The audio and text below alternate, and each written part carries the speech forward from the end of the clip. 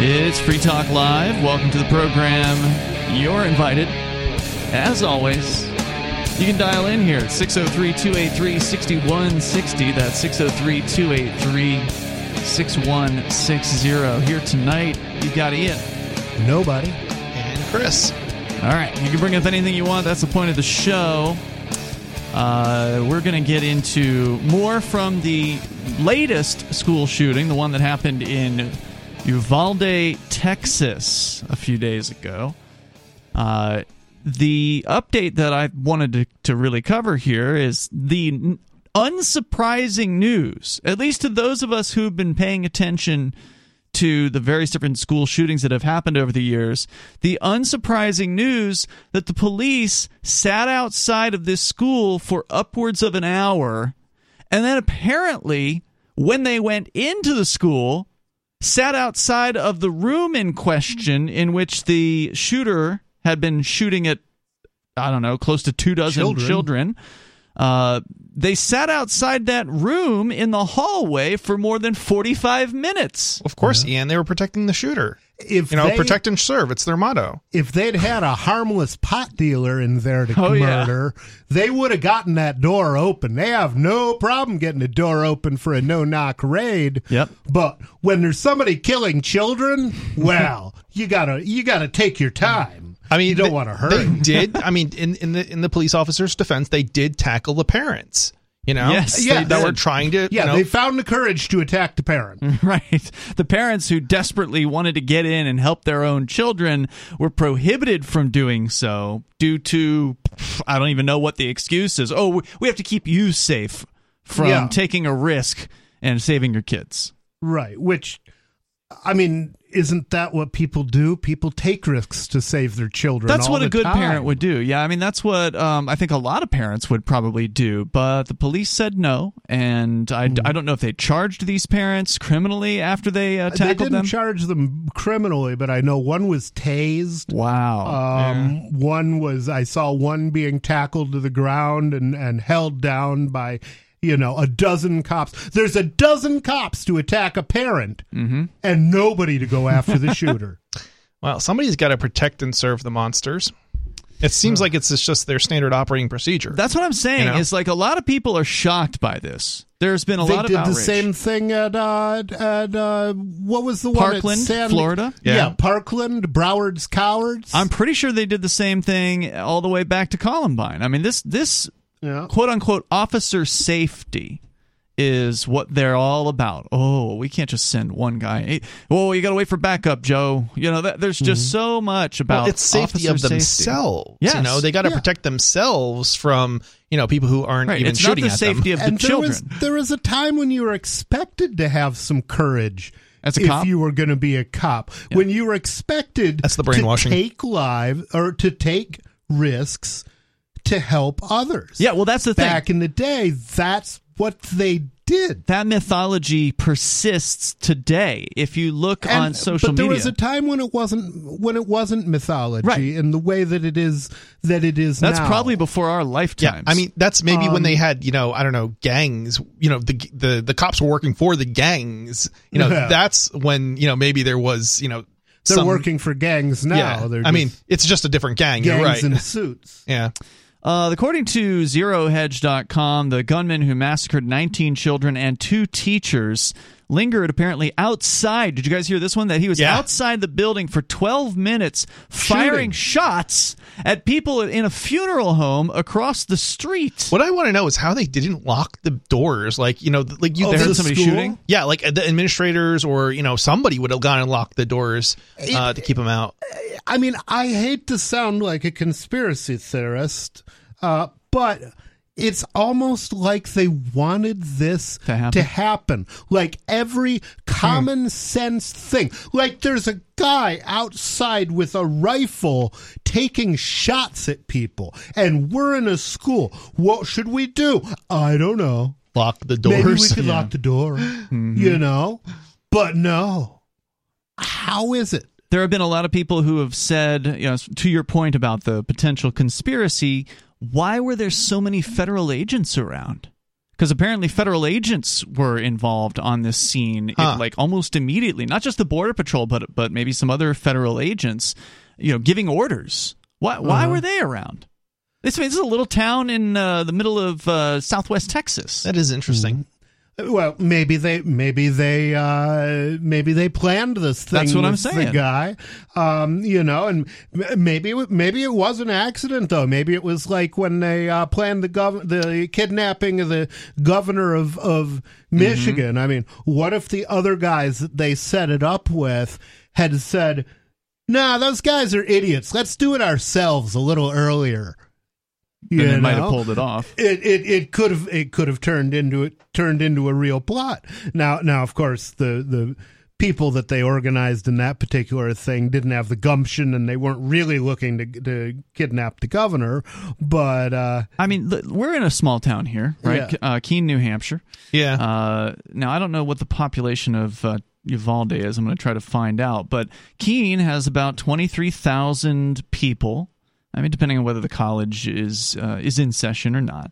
Mm-hmm. And, as far as getting across the city, the downtown area, the police are not far away. If you're pretty much anywhere in the city, even if they had to come from, from the police station, we know they're always driving around everywhere, but even if they had to come from that far away, it's probably not much more than 10 minutes to basically anywhere. It's 5 minutes across town from West Keene. I don't know what you're talking about. It's not even that. Right. I mean, if you got blue lights on your car, you can get anywhere in 5 minutes for sure. 2 minutes. 15,000 people in Uvalde, Texas.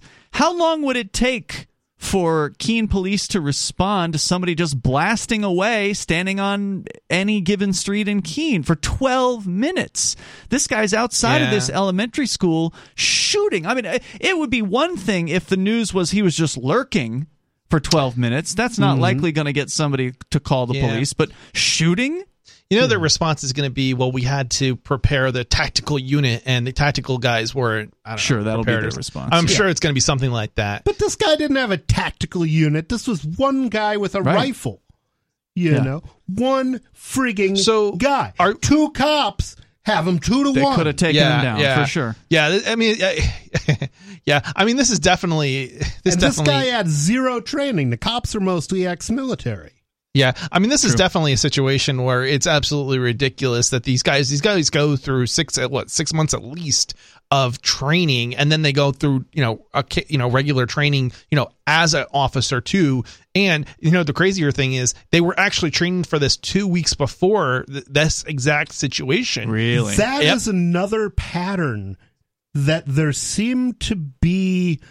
Like, they'll simulate things right before they happen, and it's happened over and over and over again. Parkland had an active shooter training scenario 9/11. right before the shooting. 9/11. 9/11, they were actually doing training the day of. Right. And that's why I say 9/11 was definitely an inside job, because even if, or involved inside help, because even if the hijackers weren't contracted by somebody in the government, somebody had to leak when that training was so that they could coincide with it. I mean, there's no way that's going to happen accidentally. I don't know. Like, I don't feel like I have enough information to make any kind of judgments as to whether 9/11 was real or not. I mean, or it was like a setup or something like that by the government or some sort of conspiracy. But there is some bit of truth to governments doing, and the U.S. government, from that matter, setting or orchestrating this sort of thing up. And it's often for example, I'm trying to think what war it is. This is not like most of them. Conspiracy. The sinking of the Maine was fake. Sure. The Gulf of Tonkin incident was fake. I mean, but they blow up. The U.S. has blown up its own ships in order to justify getting into wars. Just as an example, and this is in government textbooks. So it's not even like not even like this is something that's like a conspiracy. The government itself says that they have orchestrated effectively getting involved in wars by blowing up their. It's not conspiracy when they're saying it themselves. Nobody's ever conspired in history. That's why there's never been a conviction for conspiracy in a U.S. court. The number 603-283-6160. You can bring up whatever is on your mind here. Of course, a conspiracy is just two or more people that are plotting something in secret. Right? More coming up.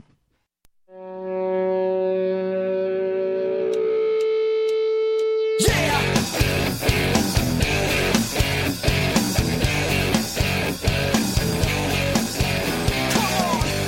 is Free Talk Live. You can join us. Bring up whatever's on your mind. The number is 603-283-6160. That's 603-283-6160. By the way, I wanted to say thanks to Robert Womack III, who is a Free Talk Live supporter of our AMPS program over at amps.freetalklive.com, amps.freetalklive.com. Robert is contributing at least $5 a month. He's a silver level supporter. And he gets some cool benefits for doing that over at amps.freetalklive.com. It helps us advertise, market, promote, and support Free Talk Live. Definitely appreciate it, Robert. Thanks for supporting the show. Here in the studio tonight, it's Ian. Nobody. And Chris. So I was just looking over the AP News report. Like, this is as mainstream as, it gets, right? AP News. About what allegedly happened on the day of the school shooting in Texas recently. And it's just so unbelievable how these officers are behaving, even just according to the official numbers in the official story. So I'm just going to go through this, and you guys the AP pretty much just reprints government press releases. That's my point. Yeah. So they say it was 11:28 when Ramos's Ford, that's the apparent shooter, slammed into a ditch behind the low-slung Texas school, and the driver jumped out carrying an AR-15 style rifle. 5 minutes after, authorities say Ramos entered the school and found his way to the fourth grade classroom where he killed the 21 victims. But it wasn't until 12:58 p.m. So 90 minutes later, that law enforcement radio chatter said Ramos had been killed and the siege was over. What happened in those 90 minutes has fueled mounting public anger and scrutiny over law enforcement's response, or lack thereof, to Tuesday's rampage. Javier Cazares, whose fourth-grade daughter Jacqueline was killed in the attack and who raced to the school as it unfolded, said, quote, "They say they rushed in. We didn't see that." Unquote. According to the new timeline provided by, I guess this is a spokesbureaucrat, Stephen McCraw, head of Texas Department of Safety. McCraw, who admits that it was the, quote, wrong decision. What he's referring to as a wrong decision was waiting. I'll bet that sticks in McCraw. Contrary to statements by So according to the new timeline, again, these are the government reports, and we saw earlier where somebody said he was outside for 12 minutes. The government gang is now saying that after crashing the truck, Ramos fired on people coming out of a nearby funeral home. And then contrary to statements by officials, school district police officer was not inside the school, because that's what we'd originally heard, was that he traded shots with a school officer prior to going into the classroom. They're saying that didn't happen. When that officer did respond, they say he unknowingly drove past Ramos, who was crouched behind a car parked outside and firing at the building, he said. At 11:33, Ramos, they say... So he couldn't recognize... I mean, he didn't hear a guy firing a rifle? Yeah, it doesn't make sense. That's loud. I mean, you can't... You have to wear hearing protection you can't miss it. Fire those things. And it's a distinctive sound. Nothing sounds like that. Yeah. Ramos entered the school, they say, through a rear door that had been propped open. Oh, so not just an unlocked door. They made it easy for him. Yeah, not just an unlocked door, because we were just speculating aloud, like, why wouldn't the school administrators or teachers or anybody who knows how to lock a door go up and lock the doors of the school when you hear gunshots coming from outside? As you say, nobody, these are incredibly loud. You cannot miss it. But no, not only was the door not unlocked, it was propped open. Wow. Once again, suggesting that something may have been going on here that, they don't want you to know about. Yeah. Yeah, I mean, I was thinking earlier how most of these elementary schools, their office, is right near the entrance so that they can monitor who's coming and going, and all other doors are locked. So yeah, that's true. A lot of these are locked up like, a prison. Yeah, and you have to literally go in and get a prison pass to walk around in elementary school. Pretty much all government schools these days are locked. They're locked down like 24/7. Now, it's possible this school isn't designed in the same way that you're used to. Maybe it's an older school. It could be. There's definitely campuses like with high schools that are spread out where they've got many buildings. This, I think, might be a little bit less likely where there'd be that locked down because they don't necessarily have an entrance near every entrance that would be important for them to have open, at least in between classes, for kids to get from one building to the next. Yeah, but elementary school, there is no in between classes. You don't go from class to class. It's I think for all there's we know, they've changed it. Since I mean, it's school. Most of the time, elementary schools are smaller in size and they're just one building. I remember when I was in school, which you're not that much older than me, but you got about a decade, I think, or so on me. But when I was in elementary school, they did take us to a special teacher to go to Spanish class. Yeah, I mean, we had art class and we had a music class. So there was some traveling. But, it wasn't like high school where, every hour you were going from one class I think certainly, ultimately, it comes down to is there's not likely to be multiple buildings in most elementary schools. Obviously, there are some super small schools where it might be you have to enter each individual classroom from the outside. Well, we don't need to speculate. There's a map of the school. I've seen it. There are multiple buildings. There are multiple buildings in this school. Interesting. So within 15, so they claim, or the police spokesperson did not even address why that door was propped open. Right. 2 minutes later, 3 local police officers arrived and entered the building through the same door, followed soon after by 4 others. Within 15 minutes, as many as 19 officers from different agencies had assembled in the hallway, taking sporadic fire from Ramos, who was holed up in a classroom. So if you believe the police report, they had officers in the building 2 minutes after this young man entered the building. That's what they're saying. And it took him an hour to take him out. That's what, 19 cops. Ramos was still inside at 12:10 p.m. when the first U.S. Marshal Service deputies arrived. They say they raced to the school from nearly 70 miles away at a border town of Del Rio in a tweet Friday. But the commander inside the building, school district's police chief, Pete Arredondo, decided the group should wait to confront the gunman. On the group of 19 cops... We don't have enough of a numerical advantage yet. We got to have at least 30-1. And what was his reason for this? He believed the scene was no longer an active attack. I mean, just why would you? That doesn't even make sense. I mean, what if there was a kid in there who had been shot but wasn't dead yet? Yeah. They need medical attention. It's just, that's what I say. This official story is just bewildering. Yeah. Yeah. And if this is how they put it out to the public, what do you think really happened? Because they lie about everything. Right.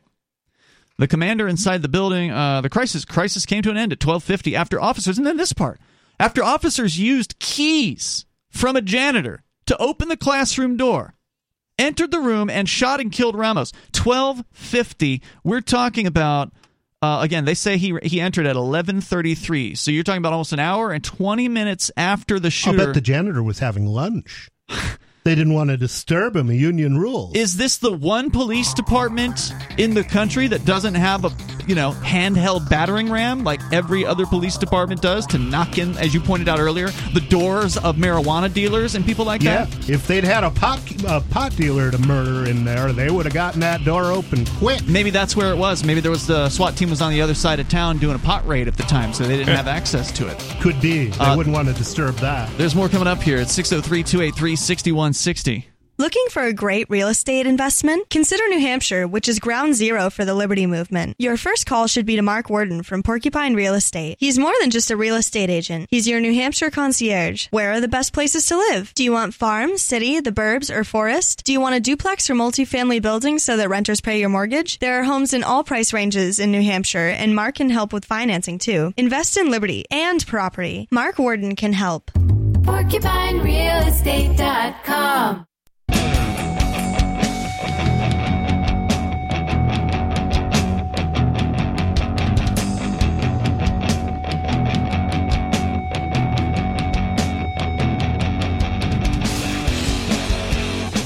Free Talk Live. You can join us here. The number is 603-283-6160. If you want to weigh in on the police and just the terrible job that they did when it comes to doing anything at all in the Uvalde, Texas elementary school shooting. And even according to their own admissions, they waited around until they could get, I don't know, however many dozens of people they felt comfortable with before they actually went into the room that the shooter was in, because the supposed chief on scene decided that it wasn't an active shooter, so therefore they could just sit there.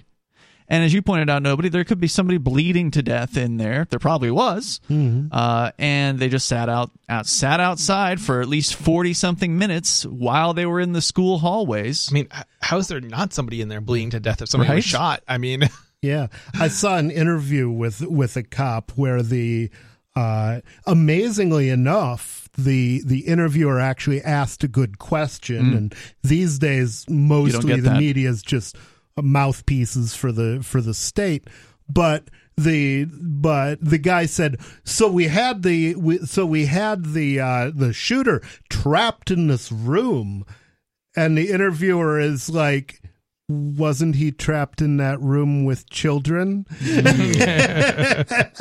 And the cop literally didn't answer. He reiterated a bunch of stuff he'd already said, but he didn't say a word about whether or not they barricaded a gunman into a room with children.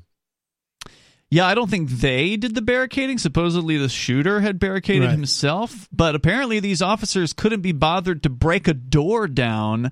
They waited until keys were fetched by a janitor and then unlocked the door before going in there. I mean, it's like, you got to be kidding me.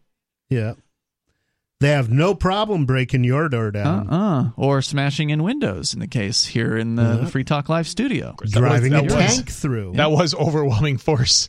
Yeah, it was. I mean, there's one thing I have to say about police. They do seem to always want to use overwhelming. I mean, maybe it's not as overwhelming as, what happened here in the studio, but they do like to use overwhelming force. And, whenever there's an interaction with a cop, they do like to call backup. So, and then they ended up with 4 or 5, 6 cop cars in order to take down, generally it's peaceful people, but. We got to wait until we can get a nuke. Yeah. I mean, that's the insanity of it. It really is. Here's what some of the parents had to say outside of the. Again, lots of parents outside being held back, in many cases tackled. They weren't too afraid to go in. They knew there was an active shooter going on. There was actually a parent who did manage to get in the building. Oh, really? And save his kids. Wow. His 2 kids, I believe it was. Wow. So. Go in there. Women shouted at the police soon after the attack began, according to ZeroHedge.com's report here in the Associated Press. Give me your gun, I'll go in. According to neighbor Juan Carranza, who told the AP about the parents' efforts to get the police to do something. Carranza said officers did not go in. One parent, Javier Cesares, whose 4th grade daughter was killed in the attack, said he raced to the school when he heard about the shooting, only to find police weren't moving in. He said, quote, let's just rush in because the cops aren't doing anything like they're supposed to. He said more could have been done. There were 5 or 6 of us, fathers, hearing the gunshots, and police officers were telling us to move back. We didn't care about us. We wanted to storm the building. We were saying, let's go, because that's how worried we were, and we wanted to get our babies out. And, just thinking of the tactical reality, you've got 5 men. There's one guy with a rifle. Yep. If all 5 of you rush him, if you have the balls to do that, a couple of you are going to die. But that gunman is going to die too. No doubt. I mean, if you have any sense, you're going to take him out of the game if he's doing that. But yet 19 cops hung out in the hallway for more than half an hour, just standing there. Yeah. Just talking. You always have to wonder, These gunmen could potentially have killed way, way more people. In most of these instances, I think, given the amount of time that I suspect he killed almost all of that classroom. Probably, but he probably could have killed a lot more people if he had really wanted to. That's the scary thing. Yeah. Like, it's just a matter of time before a gunman realizes, that does another one of these shootings and realizes, hey, I don't have to just kill the people, a couple kids or a couple people. I could go to every single room and start, shooting up the school, because the cops aren't going to be, taking you out for maybe an hour. What was it? How long was it? 40 minutes, an hour? Yeah, at least that. Yeah, it was 90 minutes until the thing ended. How many rooms do you think you could get to by going through a school? Ostensibly, they were in the hallway. So had he left the room, then he would have presumably faced some sort of resistance, unless they all just retreated the moment they would have retreated. They would have retreated. Out. One clip shows officers tackling parents outside the school to prevent them from rushing in. However, the precise timeline of the videos compared to what was happening inside remains unclear. Although it now appears that several cops may have entered the school and saved their own children while at the same time holding parents back. Wow. Now, presumably that means they were saving the children from the other rooms of the schoolhouse, right? Because they didn't obviously go into the one room. After Ramos entered the school, he charged into one classroom and opened fire. According to the spokesbureaucrat for the Department of Public Safety, he, quote, barricaded himself by locking the door and just started shooting children and teachers. Okay, technically that's not barricading, that's locking. Barricading requires a barricade. Yeah, like some sort of furniture or something placed a school desk, behind maybe, the a teacher's door desk maybe, or something like that. To prop it closed. But nope, he just locked the door. That's it. That's what kept these cops out. Fear and a simple locked school door. Wow.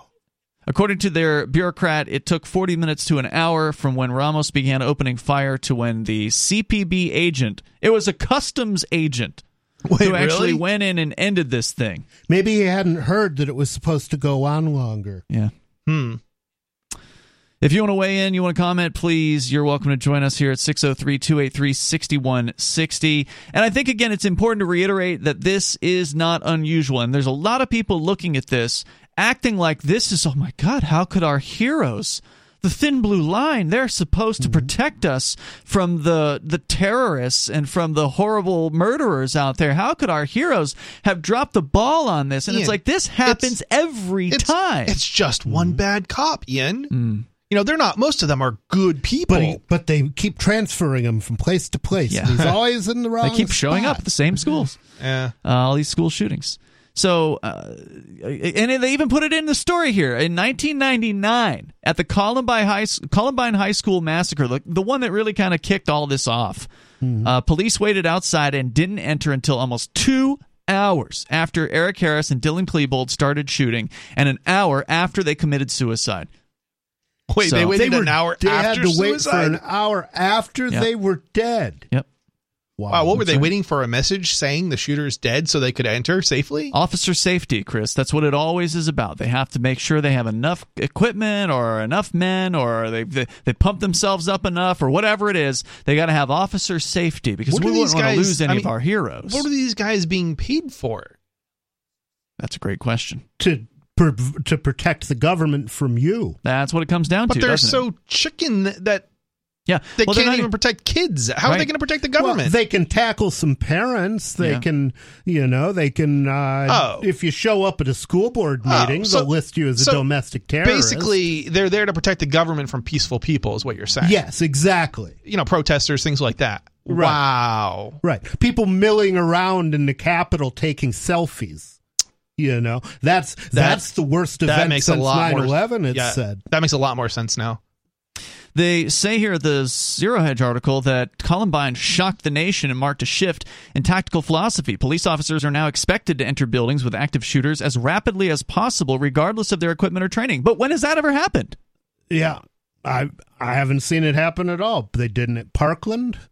Nope. This guy had committed suicide. The Nevada shooter. The Las Vegas shooter in the hotel. Yep. They were outside his door for 45 minutes. Yep. And this guy committed suicide, correct? The guy in this case he was shot by the cops. Oh, he was shot by the cops. Okay. The number here is 603-283-6160. So same old story. I guess as soon as possible, as rapidly as possible means 90 minutes later. Yeah. Right? Crazy. Same old song and dance. There's more coming up here. And I think you pointed out something important, nobody. These are not protecting and serving you. But who is it?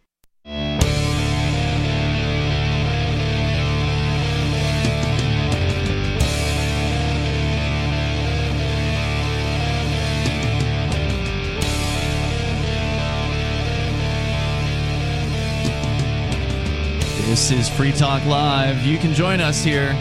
The number 603-283-6160. That's 603-283-6160. In the studio tonight, you got Ian. Nobody. And Chris. We're talking about officer safety and how it is that dozens of cops did absolutely nothing. Except they defended the gunman from the angry parents. Technically, they did, yeah, by tackling and apparently even tasing parents who desperately wanted to get into the Texas elementary school in Uvalde, Texas, and save their kids. No, parents who, unlike the cops, had the balls not just to go in, but to go in unarmed. Right, without a second thought. Yeah. Yeah, this kind of reminds me of the joke. It's almost like they were men or something. A joke about how many software developers does it take to change a light bulb? None. It's a hardware problem. Exactly. Except in this case, it's how many cops does it take to save a kid? And in this case, well, none. It's going to be a parent. Yeah. Well, it would have been if they hadn't tackled those parents. Yeah. But that's what happened there. But it's not the only story, and that's the thing. There's so much outrage about this, and good. I'm glad people are finally, some of them are finally seeing this. But how many of the people who are outraged, and a lot of them are on the right. I saw one of these commentators, Matt Walsh, I believe is his name. He's one of the right-wing. Wait, they didn't come out and defend the cops? Oh, he's outraged. He thinks the cops are, terrible for what they did. Wow. But I don't think that a lot of the right-wingers understand the problem. And the problem isn't that, men aren't real men or anything like that anymore. The problem is bureaucrats have no responsibility to do anything. And as far as the police are concerned, it goes back for decades. This isn't some recent development. It's it's because, we're just babying children these days. And that's not necessarily, I'm not saying that's a good thing or anything. I'm not a favor. There's some truth to that too, but yeah, there is. I'm not that's saying not what you're talking about. Right. I'm not saying that rounding off all the corners and not subjecting children to risk is a good thing. And that's certainly the direction society has been going. Well, they subjected these kids to risk. They sure did. If you want your kids to be safe, you shouldn't be sending them to government schools. Yeah, that's a fact. God, no. I don't know. When I think of advocating to subjecting kids to a little bit of risk, I don't think I meant that far. Yeah, Let's not end up with dead kids. Right. Yeah, let them play in the mud or something, but don't let them go to a government school. But this goes back to it goes back for decades. There was the case in 1975. And this is the big case. If you search the internet for no obligation to protect, you will come up with Warren versus District of Columbia. That's been ruled repeatedly, though, if I recall, over the years. It's not like one case. But that's I'm just saying it goes way back. Yeah. It might not have even been the first case. Is this the first president or precedent? I don't know. It's certainly the one that's cited the most often. So it may be, but it goes back to 1975. And certainly in 1975, you didn't have the rounded off corners and the over-babying of children like you do today. Sure. You had quote-unquote men back then, right? Well, in 1975, two men broke down the back door. This is a summary from fee.org of this particular case. Two men broke down the back door of a 3-story home in Washington, D.C., shared by 3 women and a child. On the second floor, one woman was sexually attacked. Her housemates on the third floor heard her screams and called police. The woman's first call to police in D.C. got assigned a low priority, so the responding officers arrived at the house, got no answer on their knocks to the door, because, the rapists who were there didn't want to go and answer the door when the police were knocking on it. How rude. They did a quick check around the property and left. When the women frantically called the police a second time, the dispatcher promised help would come. But this time, no officers were even dispatched. The attackers kidnapped, robbed, raped, and beat all 3 women over a period of 14 hours. When these women later sued the city and the police for negligently failing to protect them or even to answer their second call, the court held that government had no duty to respond to their call or to protect them. Case dismissed. Again, why do we have taxes? Why are they stealing money from me if they have no obligation to protect me or anybody else? They're stealing it because you wouldn't pay willingly for a service that they have no intention of providing. Right. Because That's why they have to steal it. Because they literally have a gun to your head. That's why you pay, right? Yeah. I mean, hey, if Walmart could force you to buy products you don't want, they'd do it. They just nobody gave that particular corporation a license to kill and a license to steal. Right. If any of these parents who got tackled when they were trying to save their own children from this madman, if they decide, well, I don't like how the Uvalde Police Department handled this situation, and so I'm not going to pay property taxes anymore, guess who's going to show up at their front door? Mm-hmm. And they're not going to ask for the key first before they come in. Yeah, they're going to kick that right in. Yep. Nope, they're going to kidnap you, throw you in a cage. Yeah, if you don't leave. I mean, they'll threaten you first. They'll say, look, you don't own this house anymore. They'll probably seize your bank account and, funds in it. And they'll just seize the house. Yeah, they'll seize the house, and they'll send you a note saying, nope, you don't own this anymore. You need to get out. If you owe more than that, they might, when you refuse to pay, or if you have it in crypto and you refuse to pay, they might actually throw you in a cage in order to get you to pay up. Because they can't forcefully extract it otherwise. For property taxes, they can't do that. They just take your house. Seize the property. Yeah. Well, if a case income taxes, they'll certainly lock you in a cage. I certainly know that you don't pay for the services you don't want and you don't receive. That's right. I certainly know they'll do it for child support. You'll pay for it one way or another. They'll definitely do it for child support. Yeah. They're going to make you pay. How they make you pay? Well, they have some, a variety of tools at their exposure, but they all are backed by the violence of the state, and that's ultimately what we're talking about. Point of a gun. Yeah. And if you depend on them for protection, you pay with your life, or your children pay with their lives. So the story here at FEE, which actually was recently published, this is pretty fresh. It came out, I'm sorry, no, it wasn't recent. I thought wow, this is an oldie. This is a 20-year-old story from FEE.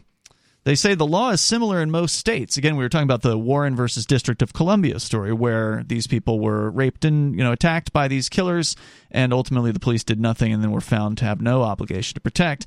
Well, so did also states. A Kansas statute precludes citizens from suing the government or the police for negligently failing to enforce the law or for failing to provide police or even fire protection. A California law states that, quote, neither a public entity nor a public employee is liable for failure to establish a police department or otherwise provide police protection service. As one California appellate court wrote, quote, police officers have no affirmative statutory duty to do anything. Yeah. Unquote. But they can steal as much of your money as they want. Mm-hmm.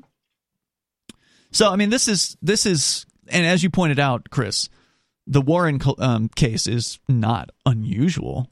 It's been reaffirmed and reaffirmed and reaffirmed. This isn't some one-off oddball case from 1975. It keeps on coming back because, hey, guess what? There's a bunch of people out there that they thought the police were out there to protect and serve them. But Ian, I thought you could sue the government for, some things at least. Barely anything. You can sue, barely anything. Lose. Gotcha. Yeah, most you can sue. They're going to throw the case out of court because of lack of standing in most 99.9%. Of the cases. And you can't usually sue the individuals because they're protected by qualified immunity. So when can you sue? I don't know. That's a great question. It's explicit situations that the government has said, okay, you can sue us under this very select circumstance. So yeah, and there's a more legalistic answer to that question, but I'm not qualified to give the legalistic It's whenever they grant answer. an exception, basically, in the law. Yeah. Well, basically, there was a time when you could sue the government for violating your rights. That's right. And at some point they closed the door and they said basically you can only sue the government for things they've already been sued for and lost. But if somebody comes up with a new way to violate your rights, if they do something horrible and creative to you, well, that's okay. not covered. Yeah. That's right. They can do whatever they want to you so long as it isn't trite. State legislatures and courts protect government entities and police departments from civil liability for failing to provide adequate police protection. Some states invoke sovereign immunity defense, a throwback to the days when the subjects were forbidden to sue the king. And by the way, what do the police call you? Oh, Subject. Excellency. Subject. Oh, okay. Yeah, right. No, they don't call you Excellency. Right. I'm sorry. The governor of New Hampshire is his the Excellency. Yes. And they literally, if you don't believe us, tune into any police scanner and listen to how they refer to people. They always call them subjects.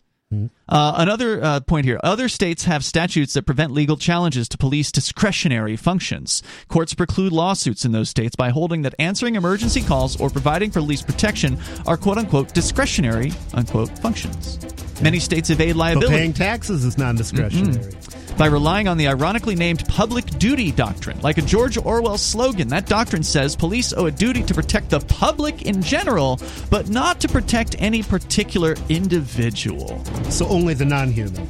The number is 603-283-6160. You can join us, share your thoughts. It's Free Talk Live. Free Talk Live's video archives have been on LBRY for years. LBRY is an uncensorable, decentralized, blockchain-based media sharing protocol, and we're big fans of it here on Free Talk Live. In 2020, LBRY launched Odysee, a video sharing website to compete with YouTube, and it's really taking off. Now with over 1 million channels, many of whom are disaffected YouTube creators. During YouTube's crackdown for not towing the government line on COVID, the Free Talk Live YouTube channel started receiving strikes and could be completely taken down at any moment. Thankfully, Odysee started offering live streaming, so we're now streaming live every night and posting our video archives permanently to Odysee. You can watch live or anytime on our Odysee channel by visiting video.freetalklive.com. If you want to go all in, download the desktop app at lbry.com, and then every video archive you watch, you'll help seed and keep it online forever. At minimum, we ask you visit video.freetalklive.com and follow us on Odysee today. video.freetalklive.com.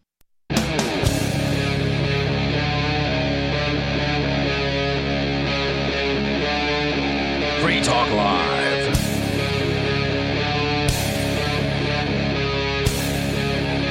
This is Free Talk Live. You can join us here. The number is 603-283-6160. We're talking about the fact, and it is a proven fact, long-standing in the U.S. government gang's court system, that the police and other government agencies have no obligation to provide you with any of their so-called services. They certainly do not have to protect you in any way, shape, or form. But you have to pay for the services you don't receive. That's right. Yeah, and that includes the poor folks down there in Texas who are mourning the loss of, I think 19 is the number now, children, elementary school children, that they were prohibited from going into that school building. They were tackled and tased for trying to go and simply rescue or attempt to rescue their kids. And they likely would have been successful, as you pointed out in the last hour, Nobody. If a handful of guys rushed this kid, this 18-year-old who was doing the shooting, it would have been over. And again, I think it's important to point out that there were apparently police officers who rescued their own kids, and there was at least apparently one parent who was able to rescue their kids by sneaking around the cops. Mm-hmm. So the cops, the cops were there diligently protecting the gunman from the parent. Right, waiting for apparently approximately 90 minutes. About 45 of those minutes, they were inside the school hallways, just waiting. And, of course, the Democrat solution is make sure those parents don't have guns so they can't shoot the cops and then go in and shoot the gunman. I have to wonder how many of those parents who attempted to save their kids are, they're blaming themselves now, for not having done more. Well, what more could they have done? I mean, I don't know, but if they'd had guns, they could have shot the cops and then shot the gunman. Now, I'm always a person who speaks against violence here on the show, but in that case, wouldn't they have been justified in that the police were effectively ensuring their children were being killed? They were using violence to stop the parents from going to save their own kid. Yes. Yeah, the police were on the wrong side of history. They were protecting the gunman from the parents. Let's go to Stephen. He's in Georgia. You're on Free Talk Live, Stephen. Hey, y'all, thank you for letting me on. Sure. I want to just point something out. Y'all have failed to report one very key part of this story that I think needs to be addressed. The two officers did go in. They did go in, and they got their kids, and they left. Yeah, well, no, we did mention that. At least one of those officers, yeah. Oh, you did mention it? Yeah. So here's my question. If you go in and get your kid, why don't you get the entire class? Well, they didn't go into that room, I suspect, because otherwise they would have had a shootout on their hands. So there was more than one classroom. Still, what I'm saying is they went into a classroom, got a child, they walked out. Why did they not evacuate that one child's entire class at that one time? That's a very good question. That is a good question. Yeah. Anything else you want to share, Stephen? How is it that the perimeter they made was not able to be breached except for by the officer's wife to pick up the officer's kid? Well, I mean, that's obvious. She's the officer's wife. So she's got the special blue flag or whatever. She's got the officer's privilege. She took all those beatings for a reason. Oh, wow.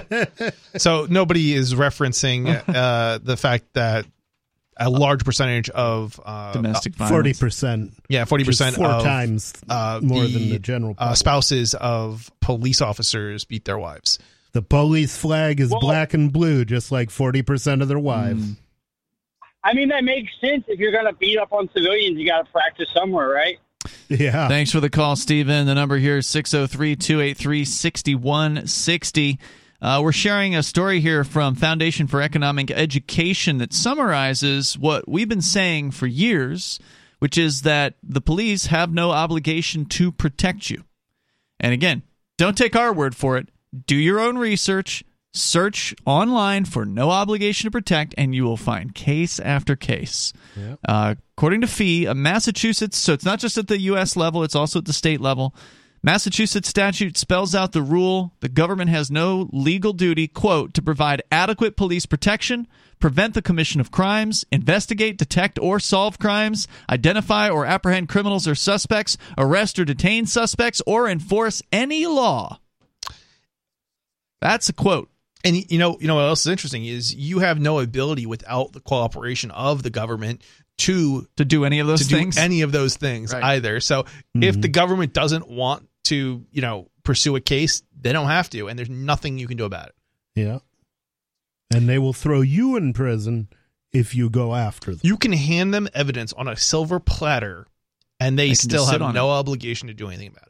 James Davidson had been abusing and harassing his wife, Catherine Ford, after their separation. Catherine got a court order against James to stop his misconduct. Grafton police knew about James and told her that they couldn't provide protection around the clock. One officer, frankly, advised her to buy a gun. I believe this is Grafton, Massachusetts. Buy a gun because the only way to deal with violence is violence, he said. Catherine didn't take that advice. Over the next 15 months, James continued to harass and stalk her, and he repeatedly threatened to kill her and her family. James terrorized Catherine and her family at their homes. He attacked her at her workplace. James's own psychiatrist warned Catherine that James had plans to kill her. Despite all of his vicious and unlawful behavior, the police never arrested James for violating the court order. And normally these guys will arrest you with the drop of a hat for violating a court order. She should have told the cops he was smoking weed. Then they would have gone after him. James issued his final death threat on January 16th, 1986. Catherine reported the threat to the police. At about 6 o'clock the next evening, James started kicking down her back door. When she ran out the front door, James spotted her and chased her even as she charged through moving traffic on the street. She pounded on a neighbor's door, but no one would let her inside. As she ran to the next house, James caught her. How could somebody see that and not help? Oh, maybe they just saw somebody pounding on the door, not necessarily the person who was chasing them. Maybe they weren't home. Yeah. As she ran to the next house, James caught her and shot her 3 times in the face and neck, then shot himself. Miraculously, she survived but was totally paralyzed for life. She then sued the town of Grafton for failing to protect her. Her lawyers argued the police owed a legal duty to stop James, and thus, because after all, there was a court order on him, right? Which would have been an unusual circumstance as far as the police are concerned. Maybe there's an exception for that. And thus, the police owed a duty to protect her. A Massachusetts statute required the police to arrest James for his repeated violations of the court order, but the police had failed to do any such thing. The Massachusetts court, in the case of Ford versus Town of Grafton, held the city was not liable. The court order that was supposed to restrain James and protect Catherine did not amount to, quote, an assurance of safety or assistance, unquote, from the police department. They had an opportunity to at least carve out an exception here, and they didn't. Nope. It's, it because they're protecting the police. Yeah, it blows me away every single time, we hear about these stories, because it's always the same thing. It's always the government ruling on the government's behavior. And for some reason, the government always thinks that the government is right. Right. Is it clear yet who is being protected and served? Because it's not you. It's not this lady. In this case, it actually was the killer. Yeah. I mean, he was basically being protected because the police didn't do jack diddly. Yeah. If she'd gone after him, they probably would have arrested her. According to the court, For when sure. police advised Catherine to get a gun for protection, that was a warning to her. The police were unable to assure her safety or protect her. Because she got no assurances of safety from the police, she had no legal right to rely on the police to protect her. Case dismissed. You know the funny thing about Wow. that story is the cops were right when they told her to get a gun. Sure. Yeah. Somebody you know? actually told her the truth. Yeah. Get a gun and defend yourself because we don't care. Of course, how easy is it to get a gun in Massachusetts? Yeah. Yeah, that's a good question. Now, maybe it was a little easier in 1986 than it is today, but it's hard as hell today. I think it was actually harder. The gun control, there's less gun control today than there was. Really? Yeah, actually, because a lot of states have instituted constitutional carry. Not Massachusetts. Yeah, not my ass, Not though. Massachusetts. I mean, remember when you went down, when you were legally able to carry a gun and you had a revolver in Massachusetts? Remember that? Yeah. They took that from you and charged you with a felony. Yeah, it's true. Yeah, I know New York, it's almost impossible. And it was a legally owned gun on your part. Oh, yeah. It's just you're from New Hampshire, and the rules are a lot stricter in places like Massachusetts. You just can't just walk in and get a gun in a place like Massachusetts. So she would have had to have just left. But anyway, more coming up.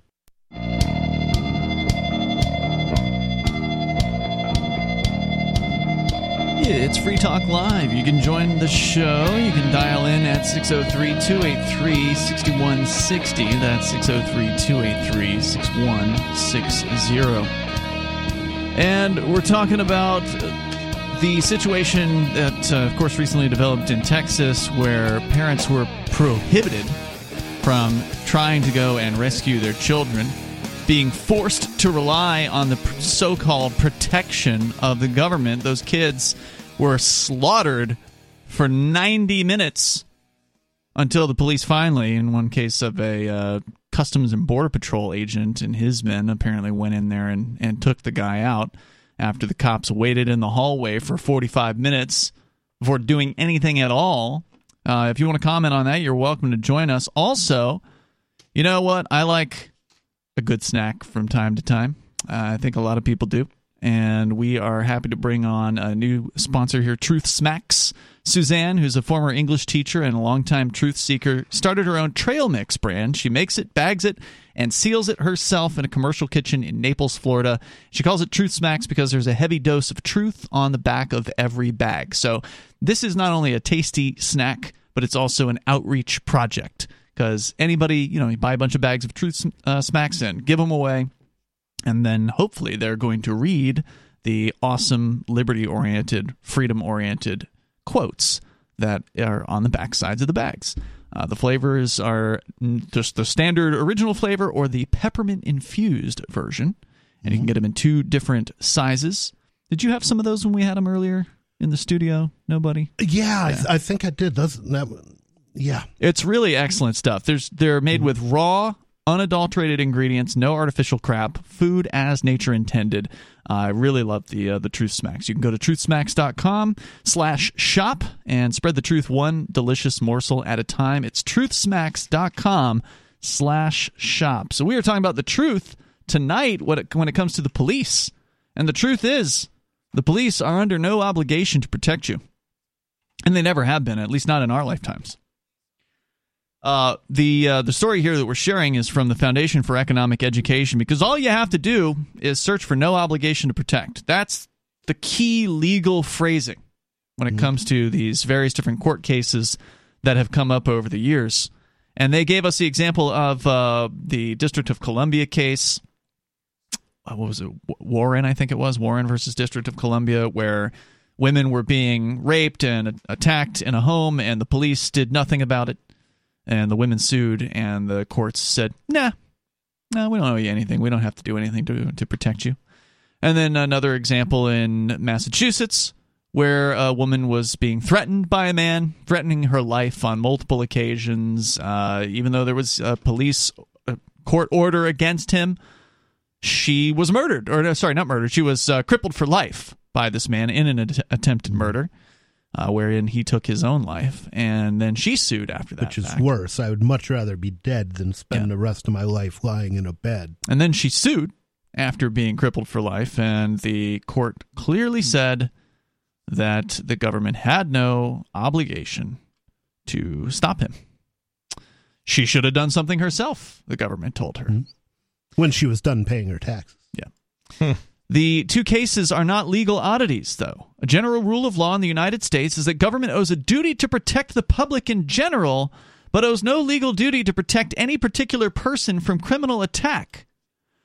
Well, how can you protect the public without protecting any of the people? Yeah, that's what I was going to make up the public. Right, like, what does that actually mean? Because when it comes down it to it, means nothing. Yeah, I think I know what they mean. I think what they're trying to say here is the tickets that they issue, for minor violations. That's the job of the police. That's how they supposedly protect you. Yeah, that's fundraising. It's by effectively punishing people. Somehow that's protecting you. Yeah, but that's fundraising. We know what that really is. Sure, it is fundraising, but that's what they consider protection. And when it comes to the public, I have advocated for years that is simply code for government.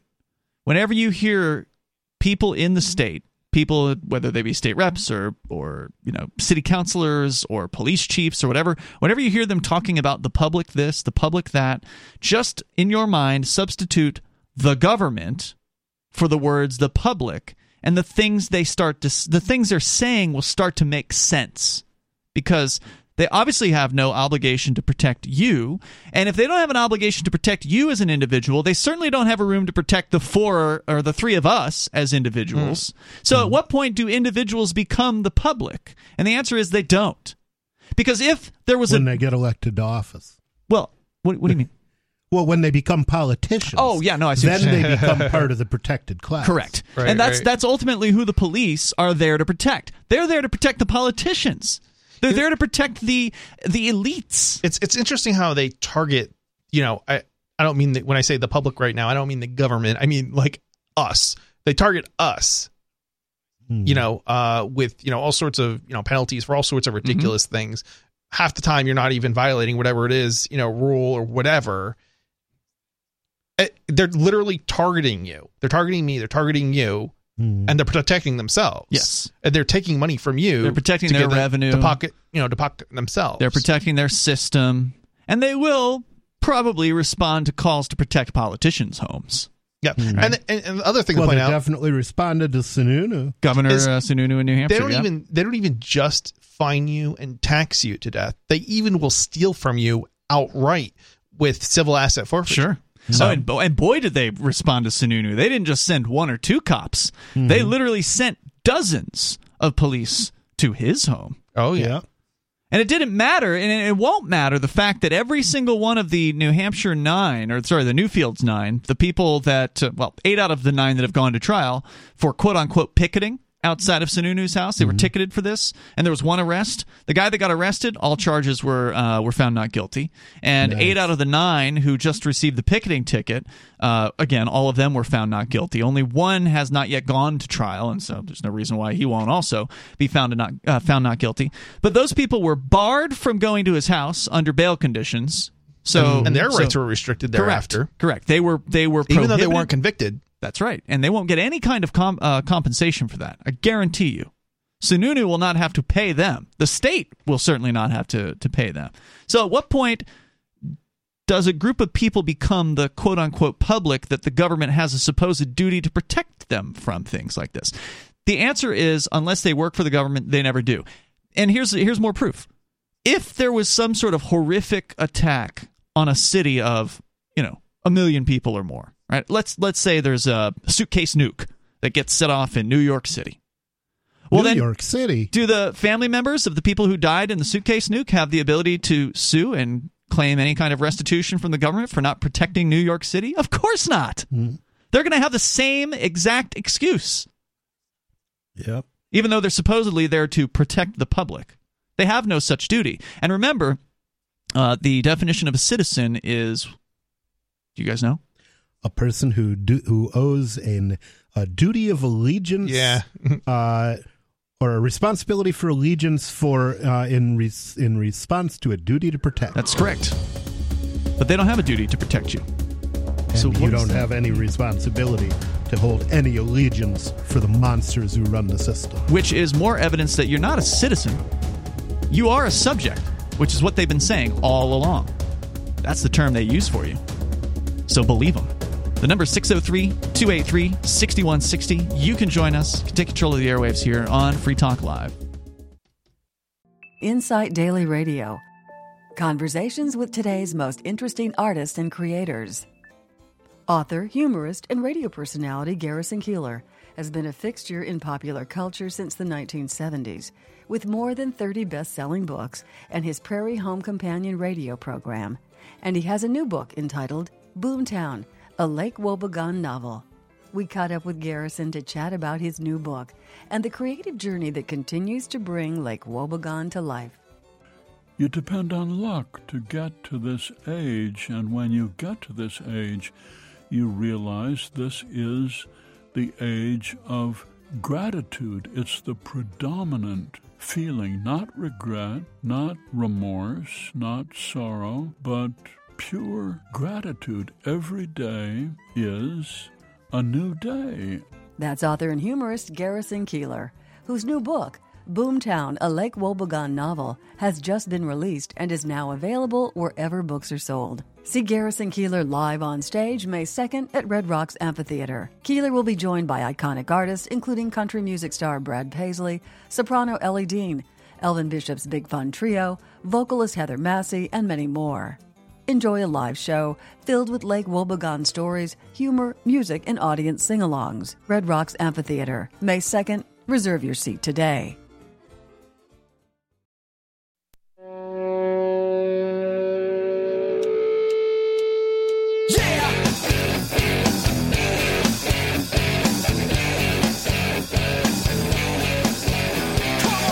It is Free Talk Live. You're invited if you want to join the show here, 603-283-6160. That's 603-283-6160. In the studio, it's Ian. And nobody. And Chris was not feeling well, so he took the night off. So we wish him the best. Hope he gets better soon. So you're welcome to join us. We've been talking about the fact, the incontrovertible at this point, decades long, ruled many a time by the Supreme Court and other state courts, fact that the government gang has no liability for not doing anything. So meaning that if the police do nothing, in the case of, your children are being murdered in a schoolroom, and you sue them over it, you will have the case dismissed. It'll just get tossed right out on its butt, and then you can try to appeal, and you'll fail, because there have been, as I said, Supreme Court decisions over decades that have made it clear the government has no obligation to protect you. Now, they believe you're obligated to do everything they tell you to do. Mm-hmm. If you don't jump through their hoops that they put up, if you don't pay their taxes they demand that you pay, if you don't follow their stupid regulations that they made up, well, then they will put you in a prison cell, and if you don't want to go to the prison cell, they'll kill you. That's how that works. But if they don't do something that you thought they had to do because, they've been driving around to protect and serve on the side of police vehicles for some number of decades in some areas of the country. Some places they've taken that off, the police vehicles. They don't have any obligation to do anything. They don't have to come to your calls. No obligation to protect and no obligation to serve. They don't have to speak to you. They don't have to come to the call if you call them. If they show up at the call and they shoot the wrong person, they're not liable for that. If they show up at the call and murder your dog, they're not liable for that. And if they show up at the call and kill your child, they're not liable for that either. But you better pay your taxes. Yep. If they fail to catch the real killer, if they fail to solve the crime that was done against you, even if there's plenty of evidence, they're not liable for any of those things. And the final thought here, it's not the end of the story, but the end of the story does go on. I will link to it over at social.freetalklive.com. It's a Foundation for Economic Education, but the final point to make for this conversation is that neither the U.S. Constitution nor the federal civil rights laws require states to protect citizens from crime. As a federal appeals court bluntly put it, ordinary citizens have, quote, no constitutional right to be protected by the state against being murdered by criminals or madmen, unquote. Or even by the state itself. Indeed. So if it wasn't clear enough to you before this week, it should be crystal clear to you now. Of course, the most important question that you should be asking is, well, what do you do about it? Stop paying your taxes. That's one step. But of course, if you're the only person that stops paying taxes in any given geographic area, they'll just cut your head off. Put it up on a spike, figuratively, of course, for everyone to see. See, this is what happens when you don't pay taxes. They come after you. That's what they've been doing all along, is making examples of people like Wesley Snipes, for instance, or other, celebrity types that have been targeted by the IRS over the years to scare people. But if you want to weigh in, you can join us. The most effective terrorist gang in the world is your government. 603-283-6160. I would suggest the best thing you can do, if you're a liberty-minded person, if you're a libertarian, voluntarist, anarchist, freedom-minded anarchist, is you got to come to New Hampshire and get together with other like-minded people. Then you might have a chance to have some sort of a peaceful tax revolt that could actually make an impact. Because if you do it alone, you're martyring yourself. If you do it with a group of people, it gets a lot harder. Because if they have to actually go around and throw multiple families into the street at the same time, it's going to be an ugly look for them. And it's a lot different if it were like a group of families than, say, you or me. Nobody. If it's just a lone single guy who's refusing to pay taxes, then you look like a crazy. We'll throw him out of his house. He doesn't deserve it. But if it's 10 or 15 families, that would be a totally different story. But, of course, we're nowhere near that happening. Even though there's thousands of people who've moved here to New Hampshire, very few people do want to put their own property on the line. Yeah. And frankly, that wouldn't be my first tactic, because basically the state gets the property. That's true. And so gives it to their cronies. Giving money to the state. Yeah. I think that compared to not paying property tax, I would say that voting, fighting back, showing up when the cops are misbehaving and letting them know to their face that they're misbehaving, getting video, publicizing it. I think that's a better idea. Whatever the tactics are, having numbers makes a difference. And getting as many freedom-minded people to the same place is the only strategy that's actually having success. We say this, by the way, as the Libertarian Party nationally is arguing over bylaws and how to run a convention in Reno right now. And I wish those folks the best of luck at making the Libertarian Party some sort of a relevant organization that actually sticks to principles in the future. But it hasn't been that organization for many years, and if they can fix it to that extent that it might be a better recruiter for the ideas of liberty, then I support that. But I'm not going to get my hopes up too bad. I think it's a good recruiter. It was. I think it, but most people. Like I still vote libertarian for lack of anything better, unless there's like an anarchist running as a Republican or a Democrat, which happens in New Hampshire. But I'm grateful to the Libertarian Party for giving me the basics of and for first teaching me early on some of the ideas of liberty. But I've political parties are not the final answer, because governments are not the final answer. The final answer is, since the responsibility for your protection already falls on you, the government has no responsibility to protect you, well, then you should have the right to defend yourself. And you should have the right to defend yourself by any means necessary. Let's go to your phone calls. David is in Tennessee, listening in Chattanooga. Go ahead, David. Hi, good evening, guys. Welcome, sir. I just had some previous work knowledge on some of the subjects y'all were talking about, and I just thought it might be interesting to some of your listeners. I think you all know the whole perspective to it, but sometimes you lean kind of heavy on one side or another, which we all do. The first the case you talked about with a lady being shot critically injured by the person she was associated with, I just kind of leaves the impression a little bit heavy-handedness against the cops. When, yeah, I know you said there was a court order and all, but y'all know as well as I do, unless that's a specific court order, a pickup, a detainment order on the individual, that's not going to protect anybody. Mm-hmm. A court order, it's just a piece of paper.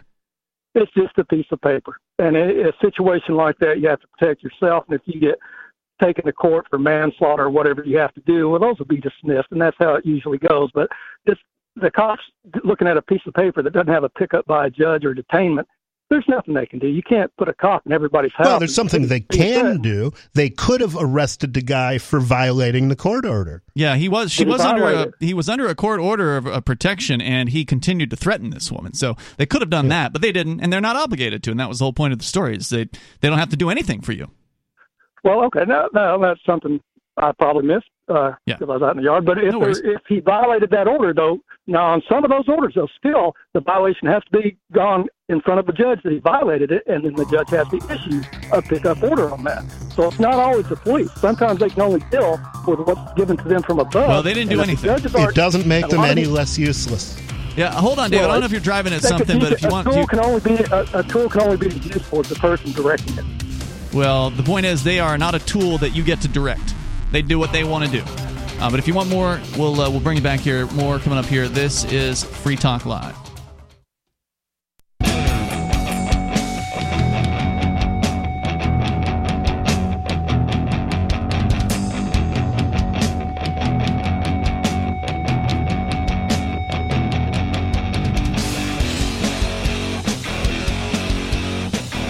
It is Free Talk Live. You can join us here. You can bring up whatever you want. The number is 603-283-6160. That's 603-283-6160. Ian and Nobody in the studio tonight. And also, Free Talk Live is brought to you by Freedom's Phoenix, your source for all news, economic news, government overreach, insane government spending, and more. You can get the headlines from today all in one place and from a fresh libertarian perspective at freedomsphoenix.com. That's freedoms with an S, phoenix.com. We're going to go back to your calls here. We still have David on the line calling from Chattanooga, Tennessee. And David, we were talking about the many stories that we've highlighted a couple of them, but there have been a myriad of them over the years where police have been called into a violent situation. They've done absolutely nothing in some cases. People sued over that. Or in the case today, was the shooting today? In Texas? No, it's 2 days ago, I think. Okay, in the shooting 2 days ago, they actively defended the shooter against angry parents that were trying to get inside, tear them limb from limb with their bare hands if they had to. David, you want to comment? Yeah, like I was saying, I've got a little knowledge from past employment in the area, and I understand what you're saying. I'm just saying that usually police, they get sued, first one called, the guy right out there in the front line. But like you say, if a person violating an order of protection, a pickup order, a restraining order, or whatever, they get a call, he's violated. Okay, you got to find him. That piece of paper doesn't mean you're protected. So what I'm saying, if you feel threatened, like we've said, like you've said, protect yourself. When not as many police officers as people, and I understand people's frustration.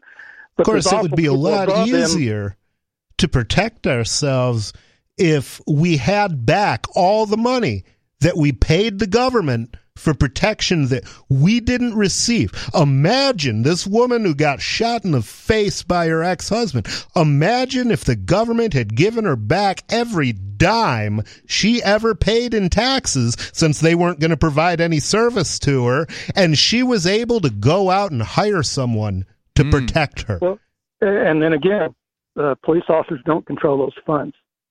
No, they don't control anything. They don't protect anybody. They don't serve anybody. So the question is, what are they good for? Okay, well, the police serve the citizens and at the direction of the citizens. Well, it seems to me they serve the politicians. Whose responsibility is that? Okay, who elects the politicians, so whose responsibility is it? Well, the politicians seem to rig their elections. It's our responsibility. How is it our responsibility that we are forced to play a game we don't want to play? Now, it may be your responsibility because you seem to support this system, but it's not my responsibility. Who forces you to vote for one individual? You have freedom of choice. You need to go and it doesn't matter if you vote or not. If you vote, you'll get one of the two monsters that they nominated. If you don't vote, you'll still get one of the monsters that they nominated. The problem is that you are forced to pay for their system. I think you can sit back and complain and not change anything. There's always hope for change if you're not happy. Well, there's hope for change if you... There's no hope for change inside the system because the system is rigged. As they put it in the Matrix, they are guarding all the doors and they are holding all the keys, unless your children are behind one of those doors, in which case they have to wait to get a key. Like I say, that's the responsibility. Y'all are hitting hard on the police. That's the responsibility level above the police. I worked as a policeman. There was no plants in my academy class with the people I worked with, and we didn't control funds. And we didn't control where we were directed. We didn't control passing laws. So that's the people. So why should we be forced to pay your salary if you can't do anything? You're a citizen. That's part of the public. I'm a citizen. No, a citizen is defined as someone who owns a duty of allegiance in response for a duty of defense. You just said you can't defend us as cops. So why do we pay you? That. What do we pay for? See, you're generalizing. We were talking about a specific incident, specific circumstances. No, sir. You just said you're a citizen. You just said you're a citizen to us. Citizens. No, you're not. If you'd stop talking for a moment and listen to what nobody just said to you, maybe you would understand. You're trying to bully me like other people you do. No, that's what you do as a cop. No, I'm not. That's what you guys do. I'm being cordial with y'all. That's because you're on the other end of a phone and you can't shoot somebody's dog. Really? There you go. Now, who's starting this? You are.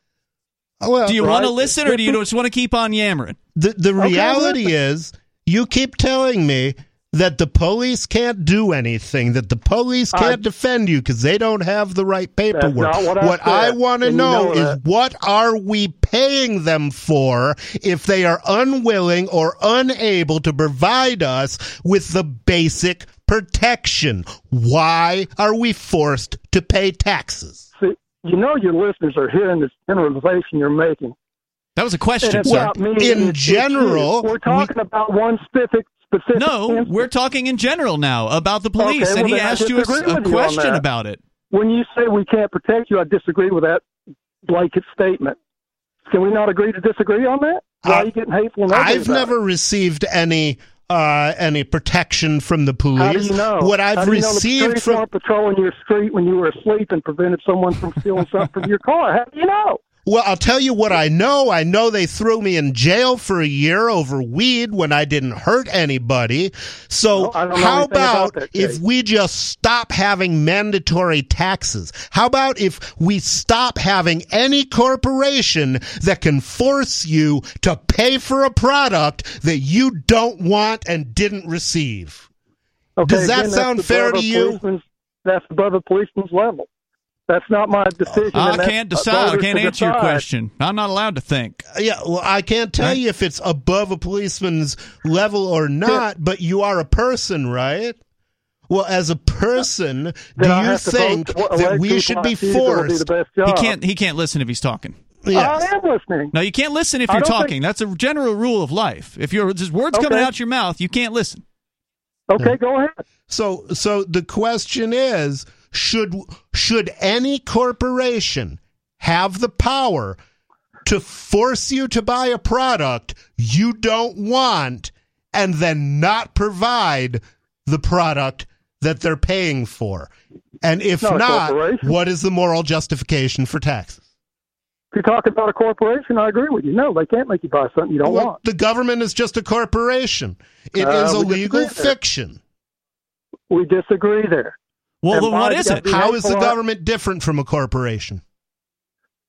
It's supposed to be run by rules and laws and made up of people the citizens of this country elect to positions of responsibility.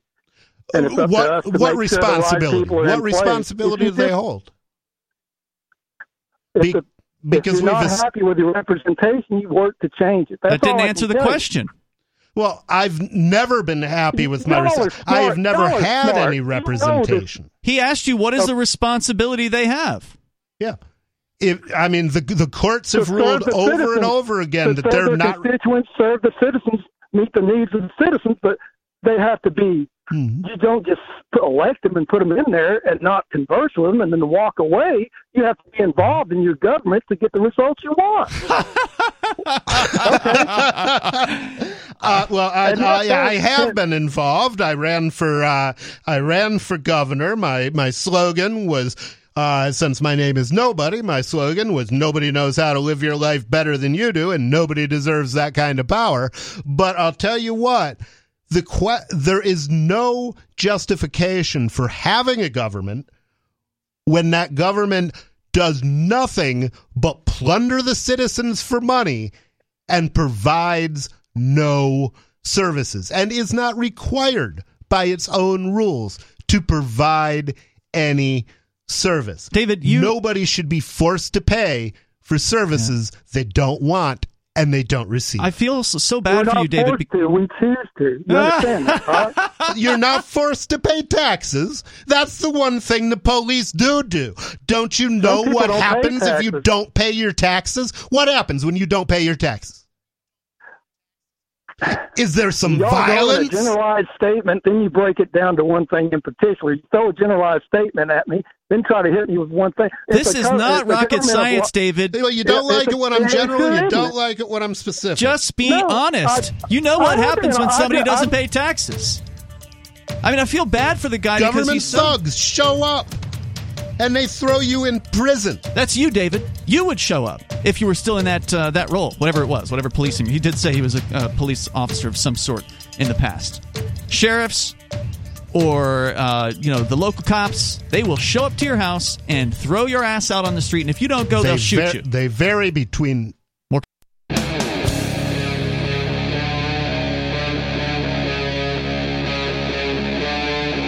Free Talk Live.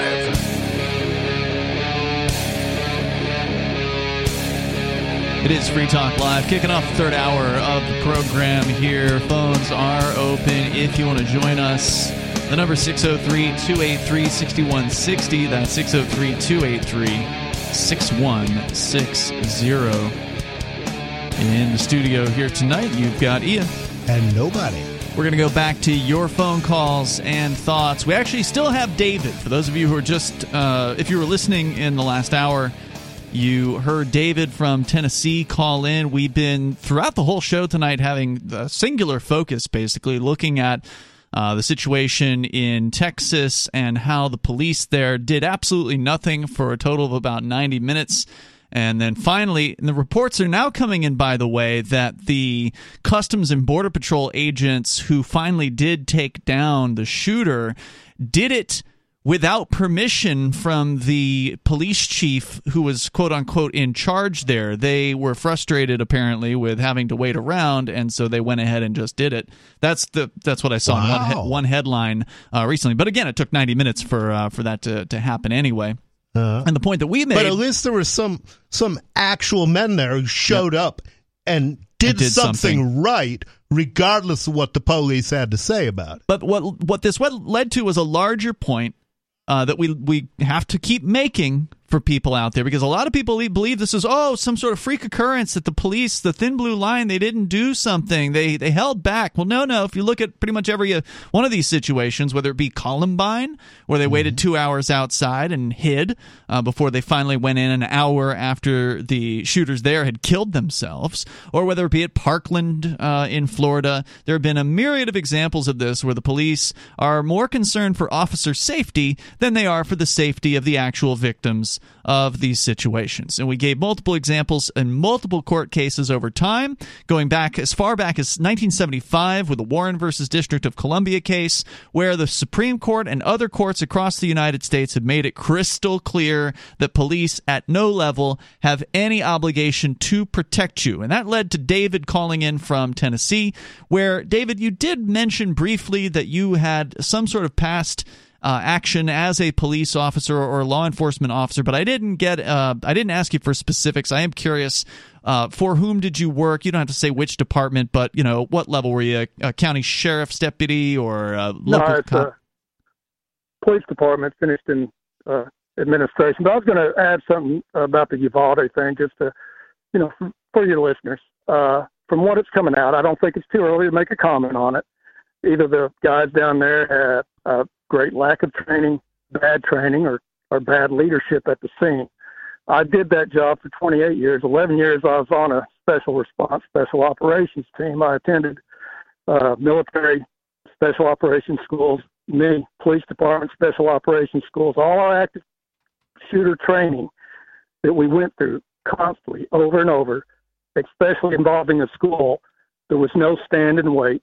There was no wait for reinforcements. There was no, prepare yourself. It was out of the car into the school. So the training they got was severely lacking, or really bad leadership, but just that's not everywhere. That's not how training should be. That's not how it's taught now. That's not how it was taught 20 years ago when I started doing it. So I don't know what was going on down there. Mm-hmm. And I'm sorry for it. And it breaks my heart to be in that job and see that happen, because there's no way in hell if I would have been by myself at that school, I was in the door. I was the shield guy. I was always the first guy in the door. That's just the breaks, and that's just the way it went. And I was glad to be that guy. And I'm sorry for those families. And it breaks my heart, but I just want your listeners to know there's police out there that give a damn. I'm one of them. And that's not going to happen everywhere. It never should have happened there. But people in that area, people in your towns, get involved, find out what kind of training they're going through, make sure that you keep your hands and eyes on people that have responsibility over your lives. Don't sit on your ass. But they don't. And do nothing. That's the thing. Too many people sit on their ass and don't get involved, and that's all I'm saying. I don't want to argue with you guys. Everybody's got a right to their opinion. I understand. I'm a liberal-minded policeman. I was a badass policeman, but I love people. That doesn't say that I'm closed-minded. What I'm telling you people is you don't let other people run your lives. If you're not happy the way it is, get off your ass, put down the control of the video machine, turn off the TV, get out of the bar, and go do something. David, let me give you an example. I get where you're coming from. I understand what you're saying, but you're talking to two individuals. I realize you're talking to the audience, but you're talking to two individuals in the studio who have gotten involved. Not only have we run for office, we've gone to plenty of city council meetings. We, in fact, were involved when the police, back in 2012 here in Keene, New Hampshire, or 2011, I think it was, were trying to get what they call a Bearcat, which is essentially an armored personnel carrier that many police have received around the country. They were given to them by the federal government, and they are used by the federal government. Surplus military vehicles. In the case of the Bearcat, fill out the paperwork and you get them. In the case of the Bearcat, they actually weren't surplus. They're brand new, purchased from their creator, ours was used. Lenco. We always got used stuff we had to constantly fix, but I got you. Go ahead. This one was brand new. $280,000 came from the manufacturer directly. But the point I'm trying to tell you about here is when the city council of Keene, New Hampshire announced that they were looking at getting this machine, a huge outcry from the people of the town came out about this. And when I say huge, I'm not exaggerating here. It was 90%, according to one of the city councilors, as far as the calls and the emails and the contacts on the street that this city councilor received in regards to the people's opposition to receiving this weapon, to receiving this tank. And it was both people on the right and people on the left and people with no party affiliation who came out. They packed the city council meeting. They packed it so hard they had to shut down. They had to have the fire marshal on the first floor of the city council building, keeping people out of the second floor because there were too many people in the meeting. They couldn't allow legally another person to go in, so you had to wait. If you were downstairs, you had to wait till somebody came down. They just happened to leave, then they'd let you up. That was how busy it was. That was how packed it was.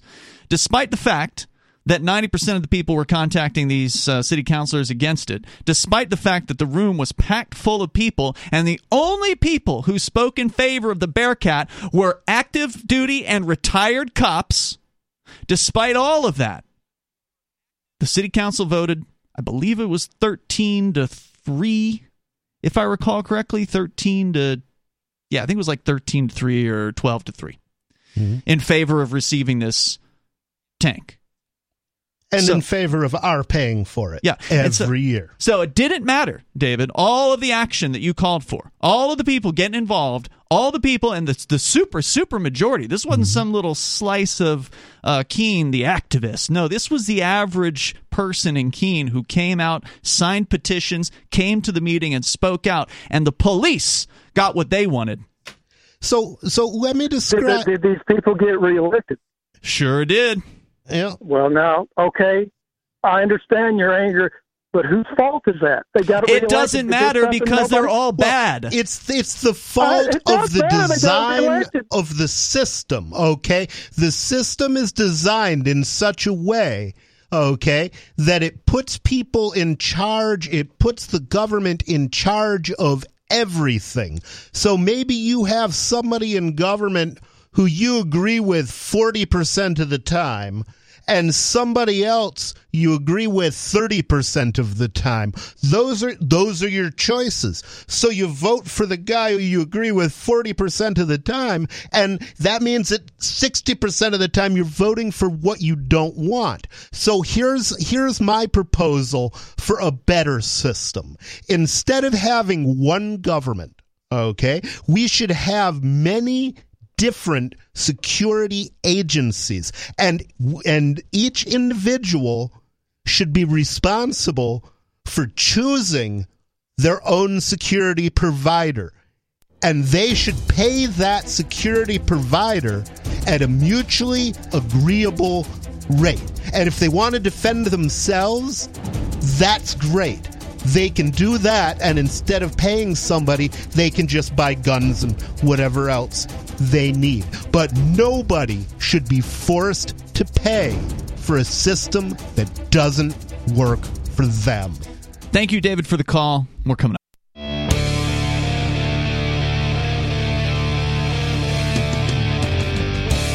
Free Talk Live. You can join us here. The number is 603-283-6160. That's 603-283-6160. In the studio tonight, it's Ian. And nobody. And you cannot fix a system that is designed in a way that prevents any kind of real reform. And the problem with the system is too many words. I was thinking this when I was outside. Too many words. They didn't stop talking when they should have stopped talking. For example, they said no taxation without representation. They should have just said no taxation. Yeah. First Amendment, Congress shall pass no law abridging the freedom of speech, blah, blah, blah, blah, blah. They could have been much briefer. Congress shall pass no law. That's all they needed. That's all they needed to protect. Yeah. And as a matter of fact, at that point, you don't need a Congress. That's right. They could just go home. You find somebody else to bother them. They would have just changed the words. They wouldn't have called it law. They'd have called it something else. But you know, the reality is there is nothing in life that is one size fits all. There's no company in the world that provides a service that everybody likes. You know, and normally that's okay. Because you're not forced to pay for it. Yeah. If McDonald's provides food that you don't want to eat, you don't have to pay McDonald's. That's right. You can go pay somebody who provides something you want. If Netflix doesn't provide the kind of entertainment that you like, and I don't want to pick on Netflix because I love the letter they sent to their wokeists. But you buy your entertainment from somebody else. Only in this one area, and it's one of the most important areas in life. One of the greatest questions in life is how are you going to provide yourself with security? One of the most important duties that every man has is to defend his family and his loved ones. But yet it's the one area of life where you are forced to pay for a service, whether you want it or not, whether it's any good or not, and whether or not the people paid actually deliver the service. You're forced at gunpoint to pay for it. And I would submit that is not protecting and serving the people. That is protecting and serving the politicians who plunder the people and nobody else. Yeah. And until that system is gone, we will not have a civilized society. Yeah, totally agree. And anything else like what we heard from our last caller, David, is just pure. And he sounded, I could hear the emotion in his voice when he talked about what happened. I believe him when he says that he hates what happened down there. But what happened down there was guaranteed by the broken system. Well, and of course, it's typical that, and I don't disbelieve him when he says he would have done something differently. And maybe some of those 19 men that were in that hallway would have done something differently, but every single one of them were doing what they were told. They submitted to authority, even if they knew that authority was wrong. Right. And that's the problem. When you put aside your own morals, your own beliefs, what you know is right, and instead submit to authority, you're on the road to hell. Yeah. If you want to weigh in, the number is 603-283-6160. And it was such a hard conversation to have. It was entertaining and all, but it was hard to have because all David was doing was just sort of spewing this propaganda that he truly believes, right? Like, oh, well, you got to get involved. You don't like the system. Well, it's the system. You've got to go to talk to the city council. You need to be heard. If you don't like your voting choices, you got to run for office. And it's like, we've done all those things, and the system is still the way it's going to be. And the only way it's ever going to change is if there's truly enough people that understand what is fundamentally wrong with it. And there aren't enough people like that because of the constant propaganda of a bunch of cops saying, oh, well, that wouldn't have happened here. Well, how come it happens so often? It's not like this one Texas situation was the one-off. There have been a myriad of situations like this where kids have died and cops just stood around outside, just planning and plotting and then finally executing after hours, in some cases, went by. It reminds me of the old, it's only one bad apple. It's just a few bad apples. But remember the rest of the phrase. Well, the rest of the phrase is a few bad apples spoil the bunch. Right. And that's the advantage of a decentralized situation because that we don't have. If we had a decentralized situation, then you could hire a company that didn't have those bad apples, and the companies that were made up of bad apples, they would go out of business. And they say it's just a few bad apples, but I'll tell you what: if apples were killing as many people as the police kill, there would be a congressional investigation into the apple industry. They'd be chopping down them trees. Let's go to Sam in Ohio. You're on Free Talk Live. Go ahead, Sam. Yeah, I just wanted to comment on the word you were using earlier about subjects. It almost seems like you're a prisoner in their system.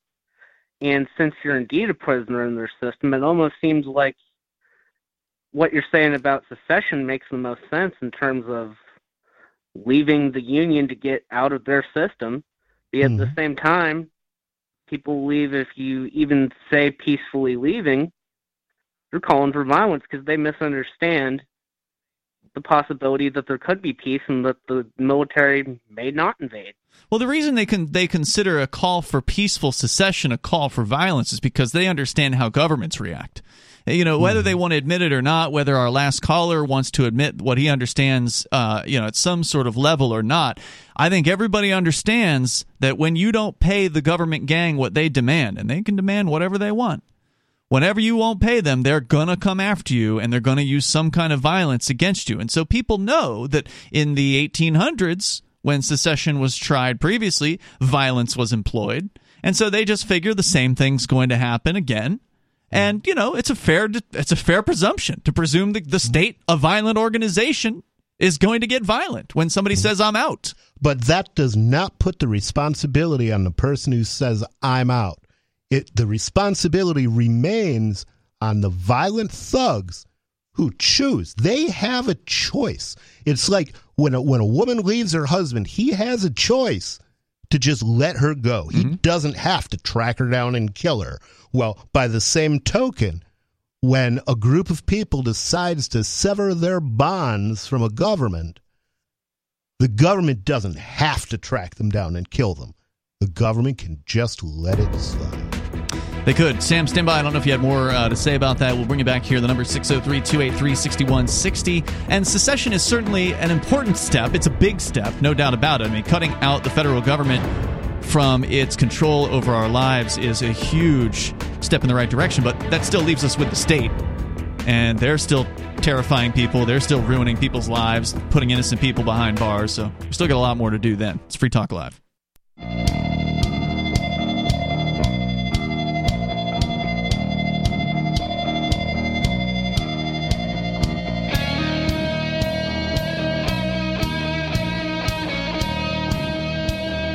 It's Free Talk Live. Phones are open here, and you can join us. The number is 603-283-6160. That's 603-283-6160. Here tonight, you've got Ian. And nobody. You can join us online anytime you want. Just head over to freetalklive.com. And by the way, Free Talk Live is brought to you by Bitcoin.com. If you're ready to start learning about cryptocurrency like Bitcoin and Bitcoin Cash, you can do that over at Bitcoin.com. Just click Get Started right there at the top of the page. Today, Bitcoin lower than $29,000. It's about $28,700 and change for a Bitcoin, and some would say that means it's on sale. Might be a good opportunity to start learning and then eventually maybe get into some crypto. But you do need to learn the basics first. You don't want to go into this blind. So go click Get Started at the top of the page over at Bitcoin.com, and they'll give you the basics there. What are the other cryptos doing? Are they still tracking? They tend to track along Bitcoin. Yep. Or has there been any closing of that gap? Because it seems like at some point people are going to realize that Bitcoin itself, Bitcoin BTC, is flawed and is fatally flawed. And there are much better currencies out there like Bitcoin Cash that still has the possibility to deliver on the promise of Bitcoin. And the promise of Bitcoin wasn't just to give you a way to get your weed online. It was to bank the unbanked, to provide financial services for poor people who are getting ripped off by the current banking and monetary system. And Bitcoin, with its fees, I don't think will ever deliver on those promises, but Bitcoin Cash can. To answer your question, I'm just glancing here at the CoinMarketCap, or in this case, CoinGecko.com, where it's pretty typical that most of the crypto out there is sort of goes along with Bitcoin as Bitcoin, so goes the rest of the market. There are some outliers that do things differently, but there's never any consistency to say that, whenever Bitcoin goes up, Bitcoin Cash goes down, or the reverse. I mean, so right now, Tron apparently went up in the last 24 hours, but everything else went down, and who knows why that is. I'm not recommending Tron or anything like that. I'm just looking at what happened here in the numbers. What else? Monero apparently has been up in the last week. whereas everything else not so much. And that's, of course, the big privacy coin out there. So you got to do your own research, and the best place to start is to learn the basics. Hit Bitcoin.com, click Get Started right there at the top. Let's go back to Sam. He's in Ohio. Sam, what else did you want to share tonight? I don't know if you got to your point. I guess I was trying to get to the point of like how nobody was talking about decentralization of policing and security. I'm assuming that there's some federal law that says that you're not allowed to do that if you're part of the union. Well, there's a federal law that says even if you don't want our services and even if you don't receive our services, you still have to pay for our services. And most people, once they've had half their income stolen from them from the federal government, don't have enough money left to buy security. Right. Yeah, I think of how many people live paycheck to paycheck right now, and it's gotten worse, of course. The two-thirds of America. The what? The two-thirds of America that I always hear you talk about. Oh, yeah, and of course those numbers have gotten worse after COVID, and now you see the inflation eating away people's standard of living. It's getting harder than ever to be able to afford anything else. And that's the same thing's true of schooling, right? Like a lot of people send their kids to government schools, and you ask them, well, why don't you send to a private school? Or they'll say, well, I can't afford it because they're already paying. In the case in Keene, New Hampshire, I think it's 70% of the local property taxes goes to the government schools. So you have to pay for a terrible education and then figure out whether you've got any money left to pay for a good education. Yeah. Sam, anything else? Yeah, it just seems like how many people is it going to take for you to get what you want done with your constitutional amendment? Oh, you're talking about the secession amendment here in New Hampshire? Yeah. Well, only 13 of the state reps voted for it, so it's going to take about another... A lot more of them, I think, supported it. They didn't want to take the risk at the time. That's true. We don't know how many of them quietly liked the idea but didn't want to take the political, what they considered to be risk of potentially losing their seat in an election. Of course, that's what we're going to find out this year, is how many of the 13 who run for re-election end up getting booted out on the secession issue or not. Of course, you never know why someone votes the way they do, but it'll still be somewhat instructive to see what happens there. But ultimately, we would have needed a couple hundred more of the state representatives to support that. But everything's got to start somewhere, Sam, and I thank you for the call tonight. Yeah. And just getting to the point where we've got 20,000 active duty activists in the state of New Hampshire, I think would be a huge step in that direction. Yeah, I don't even think we're to a quarter of that yet. No, I don't think so either. I think that the Free State Project is counting locals as Free Staters. If you look at their numbers, I've heard them throwing around 5,000 or 6,000, but I'm pretty sure that includes a lot of the locals who've kind of signed on in support. Not to say those folks don't count; they're important. Yeah, that to me is fine. Where you came from, once you're here, it doesn't matter. Sure, you know, you're once you're here, if you're a libertarian, you're a porcupine, whether you were born here or whether you moved here. We just need more people in the fight, and more people out there changing hearts and minds. Well, the fact is, last year was a record year for the Free State Project. For the listeners that don't know, that's the migratory project for libertarians, encouraging them to move them to New Hampshire. Not that they're paying for the move, but to just encourage people to move here on their own volition. And a record number of people moved to New Hampshire as part of the Free State Project. Like a significant portion of the actual numbers of all people who migrated to New Hampshire in 2021, like a tenth of them or something were Free Staters. Nice. Yeah. So there's a lot of people coming in, and 2022 is probably going to top 2021. And obviously, we don't have the numbers yet. We're not even halfway through the year.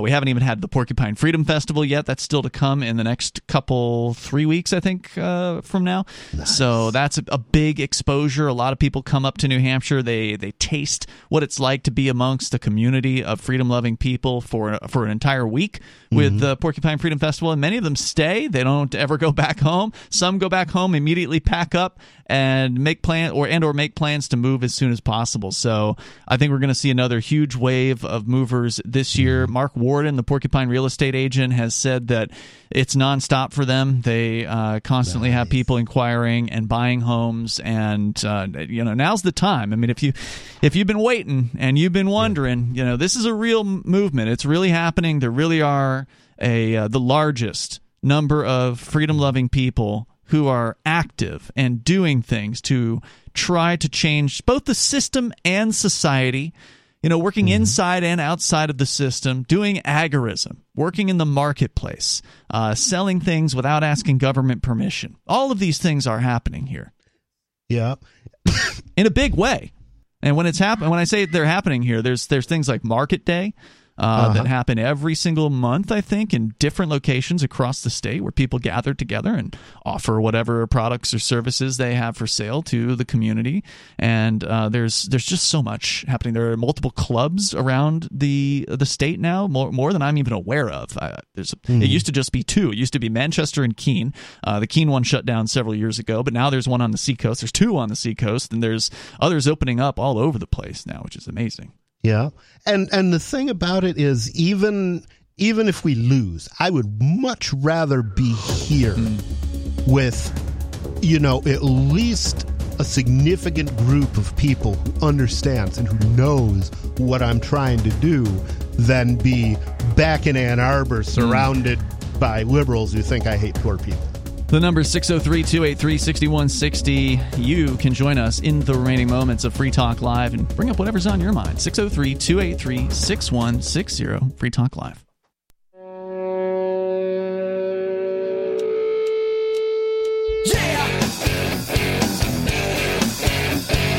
Free Talk Live. The phones are open here, and you can join us. Bring up whatever you want in the remaining moments, which are happening now. The number is 603-283-6160. That's 603-283-6160. Free Talk Live is brought to you by our Free Talk Live supporters, like Libertariat, who is a platinum-level supporter of our AMPS program. AMPS stands for Advertise, Market, Promote, and Support. It's a way for you to get behind the show, and Libertariat's doing platinum level, which means at least $25 a month. So thank you, Libertariat, for going above and beyond what we request, which is only $5. So thank you for that. You get some cool benefits and some perks. You can go sign up for those. Perks? Indeed. All for you over at amps.freetalklive.com, amps.freetalklive.com. Thank you, Libertariat. That's where you can go to learn more and get signed up as he has done. We go to your calls and thoughts. Joe in Maryland. You're on Free Talk Live with Ian and Nobody. Hi, Ian. Hi. Oh, hi, Ian. Hi, Nobody. How you doing? All right. How Joe, you doing? What's on your mind? Yeah. Well, I'm not a great military tactician or anything like that, but why did they shoot tear gas in the classroom? Yeah, that's another good question. I mean, that's certainly something they could have done. They could have, I'm sure, broken a window or two or whatever. But no, they waited until a janitor came and gave them a key so they could then unlock a door and then went in. Well, they were afraid of damaging school property, I think.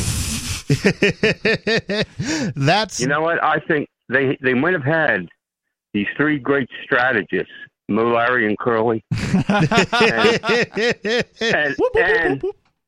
that's right. And I hear that they had a warrant for his arrest because he opened up a Bitcoin account. Oof. Oh, wow. No, I'm making that up. Yeah. I'm surprised they didn't send a tank then. Right? Yeah. Hey, that $283,000 tank. And also, okay, let's talk about these cops. One thing, they're dressed in bulletproof gear. Mm-hmm. Okay. They have shields. They go in a phalanx like Alexander the Great used to do and the Romans used to do. I don't think they could have got her or anything like that. The risk was much lower than the risk to the shooter. Yeah. Right. No such armor. But like I said, why didn't anybody shoot tear gas? That's a good question. Basic. Yep. They're all incompetent. The people who are ahead there ought to be fired. They shouldn't get their pension because lives were lost. They were derelict in their duty. They've probably been derelict in their duty all their life there. And I hate to say that, but kids died. Yeah. 19 of them. It's horrible. And then cops call you up and try to justify? No. You tell that guy in Tennessee, right? He's an idiot. Because all they had to do is shoot some tear gas in there. And the guy in Tennessee, I'm not going to go so far as to call him an idiot. He's just ignorant. He's totally bought into the system. It's what paid his paycheck for his entire career. He said he was in it for 30-something or 20-something years. So he's on retirement. 20 years, he said. It's still paying him. Yep. You know? Yeah, and you know what? I used to be like him until I learned the truth. And then I heard you guys talking and stuff like that, and I said, oh, here's my favorite radio show. Nice. Oh, thanks, man. I appreciate it. Anything else you want to share tonight, Joe? No, I'm just glad that nobody got out and stuff like that. And me too. We are too. Like I said, I hope he gets a good play. Also, when your lawyer defends you, right, there's an episode, Paladin, Season 6, Episode 14. Have him watch that, because what he does, he discredits the court. What was the show? Now, you have... What's that? You said Season 6, Episode 14. What was the show? Paladin. Have Gun Will Travel. Yeah, Have Gun Will Travel. Okay. He was it was a Western, right? Yeah, the judge made Paladin defend a gunslinger. And Paladin was so eloquent and stuff like that, quoting Shakespeare. He made the court look totally incompetent. He made the sheriff look totally incompetent. And the town turned against the sheriff and everybody. So you got a guy who's got a hair up his rear end about you guys for the Bitcoin. You have to make him look incompetent, and you have to make the judges the court look incompetent, because you didn't hurt anybody. They're not asking for regress. Yeah. Well, that seems to be what they take most seriously, is if you don't harm anybody, they want you in prison. Right, because if you're a pacifist and you won't defend yourself, then they come after you. Yeah, well, remember, we covered a story, I don't know, last night or 2 nights ago, about a police chief of the union in Boston who's going to prison for 13 years on 22 counts of child rape. Oh, yeah. 13 years, but Ross Ulbricht is in prison for 2 life sentences plus 40 years for running a website. And that's less than a year per child. Yeah, that's right. They really gave him a deal. No, remember, they actually charged him with 33. Wow. And they plead down to 22. Go ahead. Well, let's hope the inmates deal out justice. Thank you for the call tonight, Joe. What will usually happen in those circumstances is they put him in protective custody. But I thank you for the call. Because they're still going to do him favors, even when he's on the inside. Yep. Well, he's one of their own. Well, remember, they kept him not only employed when they knew in the 1990s what he was doing, and they had evidence for it in the 1990s. They knew he was doing it. Yeah. Wow. Yep. They had enough evidence internally, but they claim they couldn't do anything about it because they didn't have enough evidence to get a conviction or something like that. So the word was on this. Must have been on. Did they fire him? No. He continued working and then was elected to the police union chief position. Wow. So his own coworkers, or whoever the hell elects police union chiefs, I presume that's the it's got union to be the members, coworkers, right? They elected him, and they must have heard rumors about him, right? They must have heard that this guy was touching kids. Wow, so that's really crazy. Makes you wonder. Yeah, I was like Joe Biden touching kids on camera. Sure. Well, he's untouchable, and he knows it. It's too bad for the kids; they weren't. Yeah. Sarah's on the line in New Mexico. Go ahead, Sarah.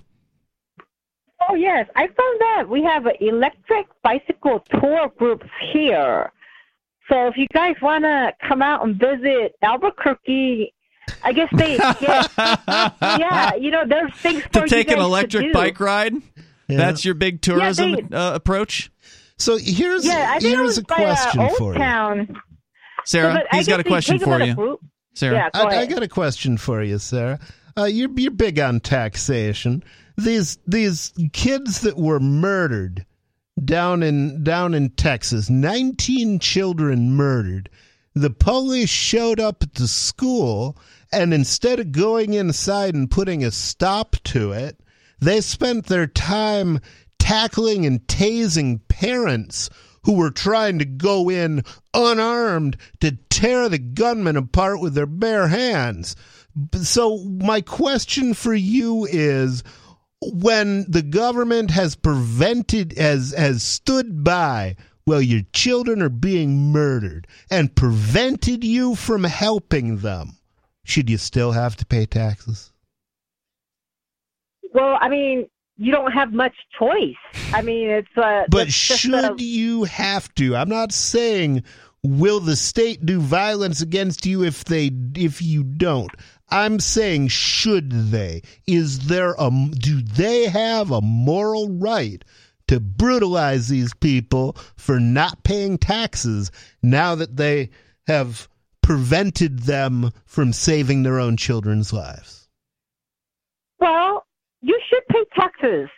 Even if they make a lot of mistakes. If one of the parents got killed, that would have been a bigger liability. No, Sarah. No, there's no liability for the police. That's the whole somebody point. Gets killed. If you actually listened to the show, Sarah, then you would know that was the overarching message of the show tonight, is that the police have no liability. They will use that excuse, but it's not actually true. Of course, the police are allowed to lie to you, so of course they'll lie to you. So basically, the police don't have to provide you with a service. You don't have to want their service, but yet you still have to pay for their service. So I'm trying to understand the moral justification for forcing somebody to pay for a service they don't want and didn't receive. You'll never get it. You'll never get a moral justification for that. I think Sarah's answer, though, the first answer, was closer, or the most honest answer compared to the cop that called in earlier, where what did she say? Like, well, you pretty much have to, or something like that. The first answer. That's pretty honest, right? Like, yeah, she understands. You've got to. They're going to hurt you if you don't pay, because it's a criminal enterprise.